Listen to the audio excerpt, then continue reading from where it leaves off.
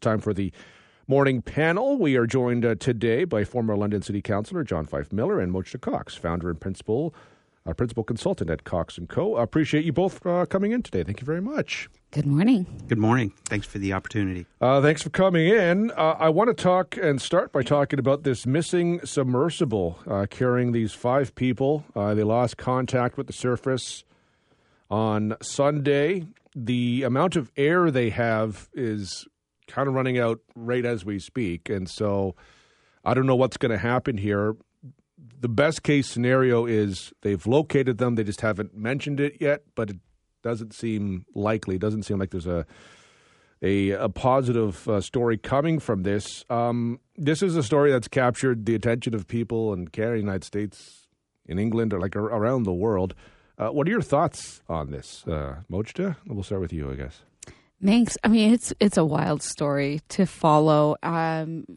Tragic in a way, because here is an elective journey that folks have chosen to take on an unregulated vessel. Completely unregulated. And a very costly one. And so for me, I'm perplexed. I'm perplexed as to why one would make a choice to spend $250,000 on such an excursion that seemed quite dangerous on the upfront. So, and at the same time, we're looking at places across the world where, folks at sea are capsized because they're fleeing, lack of safety and tragedy. And so when you're looking at these two really conflicting pictures and stories, it's really hard to wrap my mind around that. It is like it's easy for me to say after the fact, you probably shouldn't do this when you see how it's gone wrong. But even then, like the more you learn about it, I mean, my good, like it's wild. Yes, it's wild. But money won't buy you happiness, but it will buy you space on the sub at the end of the day. Yes. And I think that as much as this has gone wrong, will this stop people from doing it? No. Like, if anything, it's going to have the opposite effect. 100%. Like, let's be honest. If they don't find this sub, there'll be people there going down to look for it at the end of the day. So I think that this is something that seekers that really want to do this and have the ability to pay for it at the end of the day are going to be happy to do it. It's going to be like space travel. People will be more than happy to put if they've got the money to put it down to get up in space. And I think, we always hear of these incidents. I think we have them on an annual basis. We hear of one or two. But I just don't think this will stop people from wanting to be so-called adventurers. Well, one of the questions I have, as you look at this, hopefully they're found. But even if not, I mean, the amount of resources being poured into this search, potentially recovery, is enormous. I don't know what the bill is going to be, but it is enormous. And at a certain point, at what point do we say, listen, I'm sorry this has happened.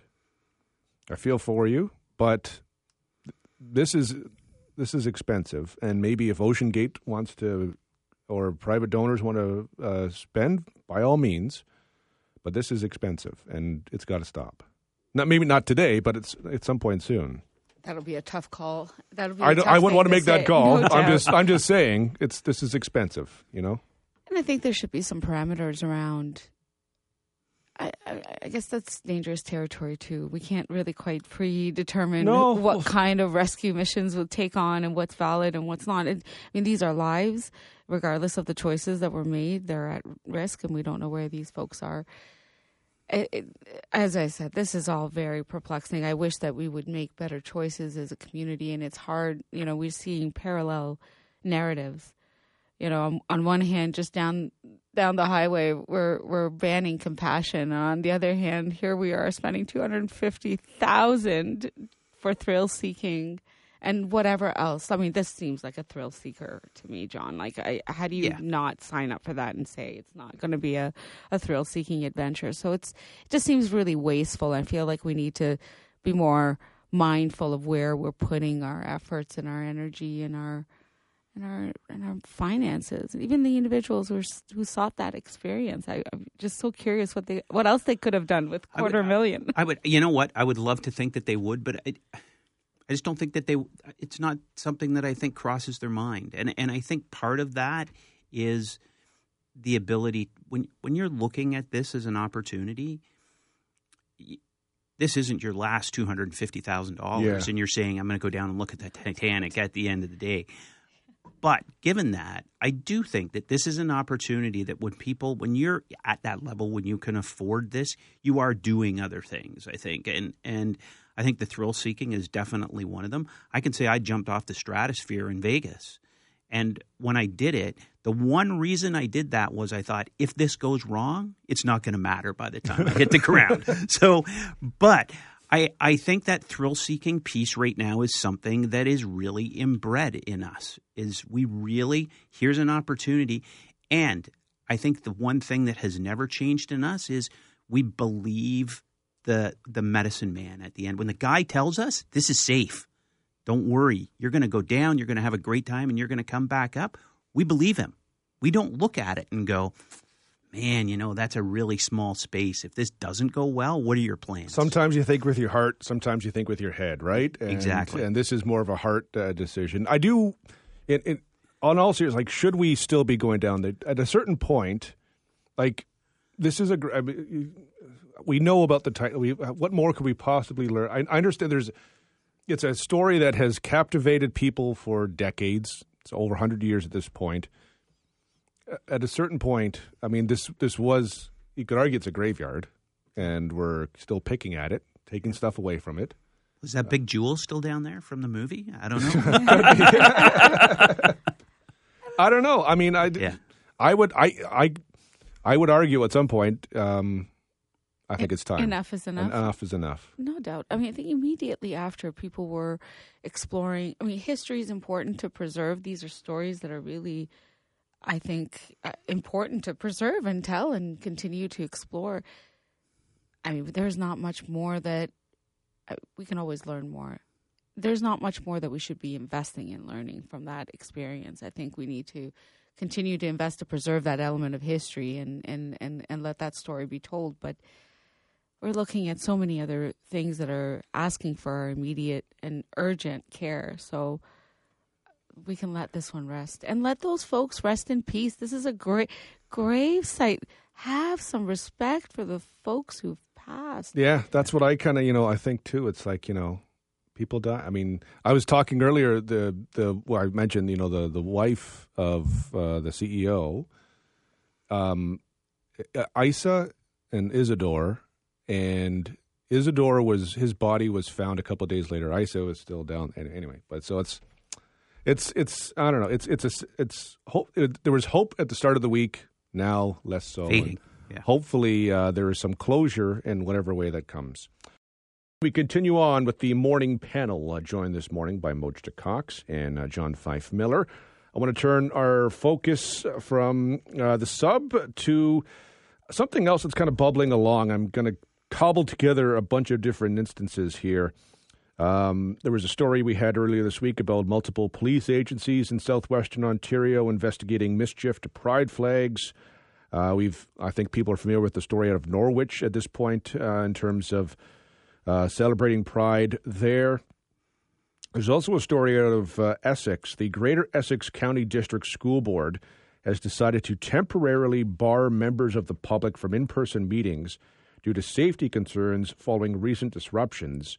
Now, all these are for different reasons, but I just kind of wonder and kind of worry if we're becoming more angry, less tolerant, and how we turn that around. John, we'll start with you this time. I think if there's one thing we're really struggling with right now is a lack of respect for one another. I think, Devon, we've talked about this before. It used to be that you be able to have a difference of opinion, but you would be able to discuss that. And actually, I've always thought that a difference of opinion is a great thing because it brings you to a common goal that you can both live with. But today it has become so black and white. If I differ in your opinion, I'm wrong at the end of the day. And so Not only are you wrong, you're almost evil, right? That's right. Like if I 100%. And we see that a lot where it gets blown out of proportion. And you hear people say, "Well, it's a Trumpism thing." I'll be honest. I think people look for excuses to justify their bad behavior at the end of the day. We are all responsible for what we do and what we say. And you know what? At the end of the day, I think we need to be held accountable for that. Mojdeh? Far-right extremism, which is what much of this anti-pride, just tolerance and compassion and community care sentiments are rooted in, is not a new thing. One of my I can't say favorite articles, news headlines, white nationalism and right-wing extremism are old wine on new labels.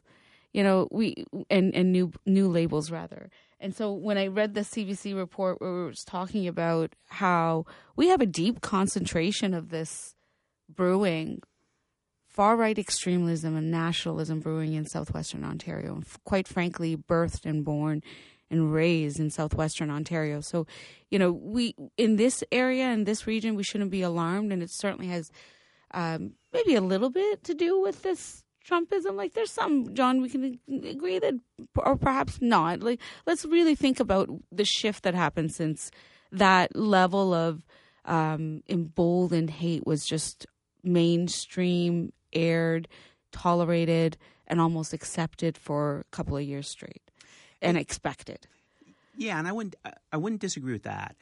I also think that one of the things that we are seeing is far right, far left. A lot of times will use the exact same tactics to make their point. And I think the ability to walk centric down the middle has become almost very unpopular at the end of the day. Someone wants you to take that hardcore stand. And I think that's really unfortunate at the end of the day, because when you take those hardcore stands, you don't accomplish anything. And I think that's one of the things we're seeing right now. I think we're seeing an economy that's struggling getting going. I think we're seeing communities that are struggling with that binding and coming together. And I think on the Trump thing, I would agree with you on your statement that it has become acceptable, I think is a really good way to put it. And that's a problem, 100%. See, when I reference far-right extremism, I'm not so much talking about although I'm following what you're saying for sure, and it's relevant. What I was referencing was white nationalist, white supremacist groups. And this is a little different than the narrative of the political spectrum and being centrist or left or right. We're talking about deep roots of our Canadian version of the KKK, being the Canadian Heritage Alliance, being born out of Kitchener, Cambridge, Waterloo area. And so we have to really be cognizant of the fact that this is as old as time and we just haven't addressed it. What I think is important to really recognize here, the danger in the way that we're communicating with one another about different positioning. And I don't think that there's any debate about people's lives being protected and people living in dignity. There should be no debate about that. You can have your opinion. And that's fine.